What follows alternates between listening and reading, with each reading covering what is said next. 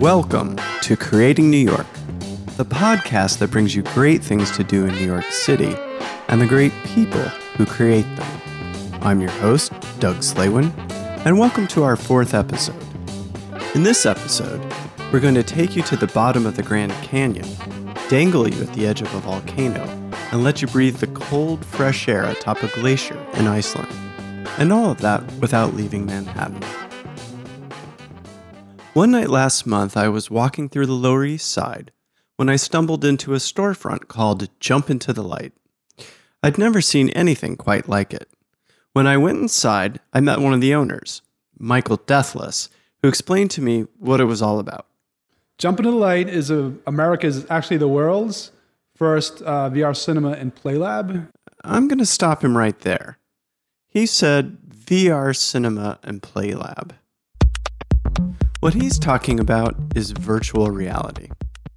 For those of you who are new to this technology, virtual reality is a computer-generated simulation of a three-dimensional environment. Basically, it's a computer-generated world that you can visit and interact with in what feels like a very real way. You do this by using special electronic equipment, such as a helmet or goggles that have a screen inside. Sometimes you might also be wearing headphones or even gloves fitted with sensors. So this is what Jump Into the Light provides you. And as you will learn, virtual reality isn't just for gamers. It's going to be applied to many of our everyday activities and maybe even replace your smartphone. But before we get to that, let's get back to Michael and learn more about the experiences you might have at his place.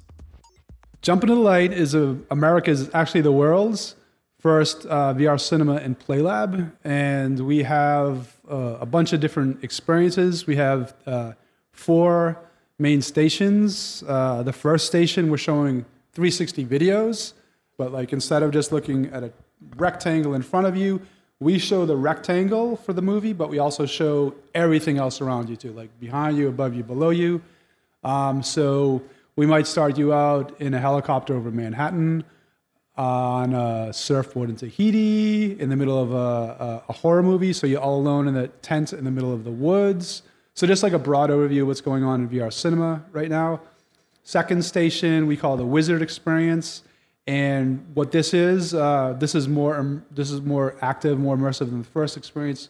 So it allows you to use your bare hands to create things, move things around like reverse gravity, without any gloves, without any controllers, without a mouse or anything. Third station is room scale VR. It's the HTC Vive, and that allows one to walk around in a virtual environment. So this is like full immersion, where you could walk the plank on the 40th story of a skyscraper. You could fly over a city in a jetpack. You can shoot space aliens, or you can shoot zombies coming at you like from every angle. And yeah, that's the most popular one. Everybody likes shooting zombies, and people are in the zombie games. And I've seen a grown man just rip the headset off, and go. Ah! Just like scared and just like, no, like it just took the headset, yeah, I've seen that happen multiple times. And then we have the plank experience, where you're walking the plank on the 40th story of a skyscraper, and a good percentage of people just will not step to the right or to the left, even though they know they're just on a regular floor. They think the visuals in that experience tell your body that you're at the 40th story of a skyscraper, and it's pretty terrifying, I think, for some people. And they won't step to the left or right. They'll get back into the elevator, the virtual elevator, and go back down to the first floor.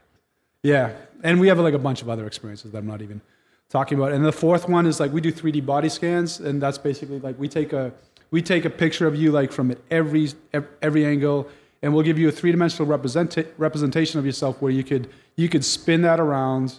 You can see yourself from every angle, just like a doll, and that's on the internet. You would have like an archive of what you look like or your child looks like at the age of whatever, 10, and you can share it on Facebook.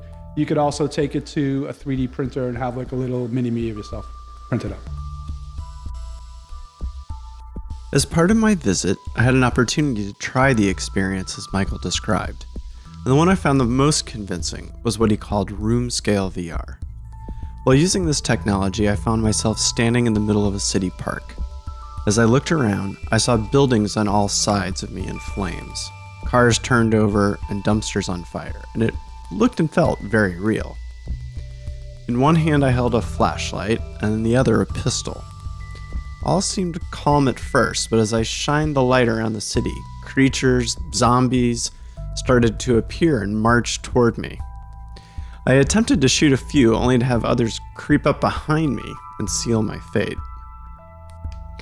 The other room-scale VR experience I tried was a technology developed by Google called Tilt Brush, which lets you paint in a three-dimensional space. It's almost like creating sculpture in midair. I was able to draw a circle, then continue to add to it until I had a globe that I could walk around and view all sides. From there, I created rings around it to make it appear like Saturn. And lastly, I used a feature in Tilt Brush to paint stars off in the distance behind my newly created planet. I did all of this in a matter of minutes and with a modicum of talent, I assure you. All of this reminded me of the first time I experienced the internet. It felt that big, a revolution. I drew that comparison in my conversation with Michael. When I was stumbling around and I initially noticed Jump Into the Light, one of the first things I thought of was in the early 90s where you would have internet cafes. And for a lot of people who couldn't afford computers or couldn't afford internet service, that was one of their first introductions to the internet. And is that something that you're trying to do here? I'm glad you brought that up. That's really funny. So we're in the location of the first internet cafe in America. So it's interesting you bring that up. Yeah. So the parallels are real? The parallels are real, yeah. One of our missions here is that we're evangelists for VR. Like we love VR, we need to get the word out, and we really want to, we believe in it. We think it's going to really change the way we do almost everything. So what are some of the applications that both you're envisioning and people in the industry are envisioning where VR is going to be used? Obviously, right now it's entertainment for sure. To get people interested, it's the next generation of gaming. But that's not my vision at all. I mean, of course, that's awesome, and I like shooting zombies as much as the next person. But we have a VR therapy initiative, and that's what excites me most, and I see the most potential for helping people. Actually, is through VR therapeutics. So. We did 2 weeks at Mount Sinai Hospital, where we have a couple of psychologists on staff, and we're doing VR art therapy up there. And we're also working with NYU Langone Medical Center on PTSD, stroke victims, accident victims, and just VR. Among the other applications where VR is being used include highly specialized education and training. Imagine a doctor who gets to practice surgeries without any risk to real patients, pilots learning how to fly aircraft, and astronauts rehearsing delicate space operations while they're still here on Earth. All of this is happening now via virtual reality, but it's where VR is headed next that could have the most impact on everyday people like you and me.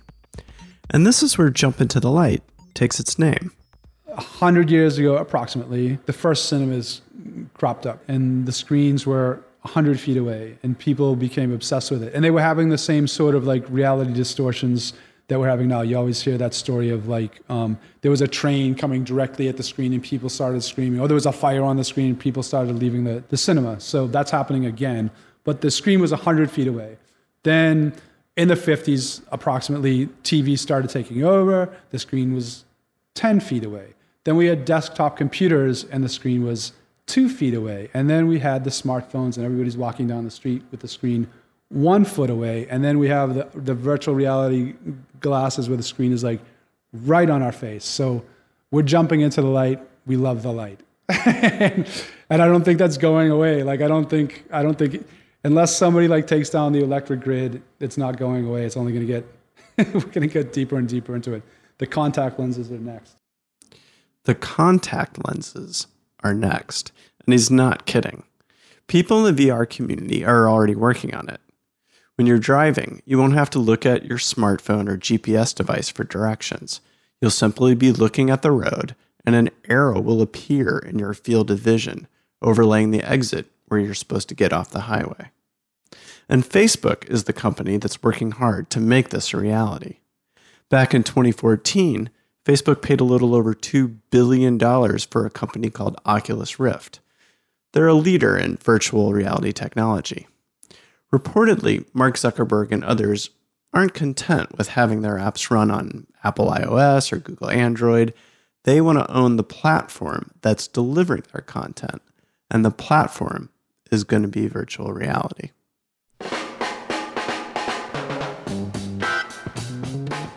So if you're in New York and want to take a glimpse at the future, stop by Jump Into the Light at 180 Orchard Street or check them out online to learn about even more things they're doing there than I could mention, including their VR coding classes, artist residency, and work-study programs. They even have VR events and parties. Also, if you'd like to see some videos displaying artwork created in Google Tilt and some of the other room-scale VR experiences I described, be sure to check out the Creating New York Facebook page. Until next time, this is Doug Slaywin for Creating New York.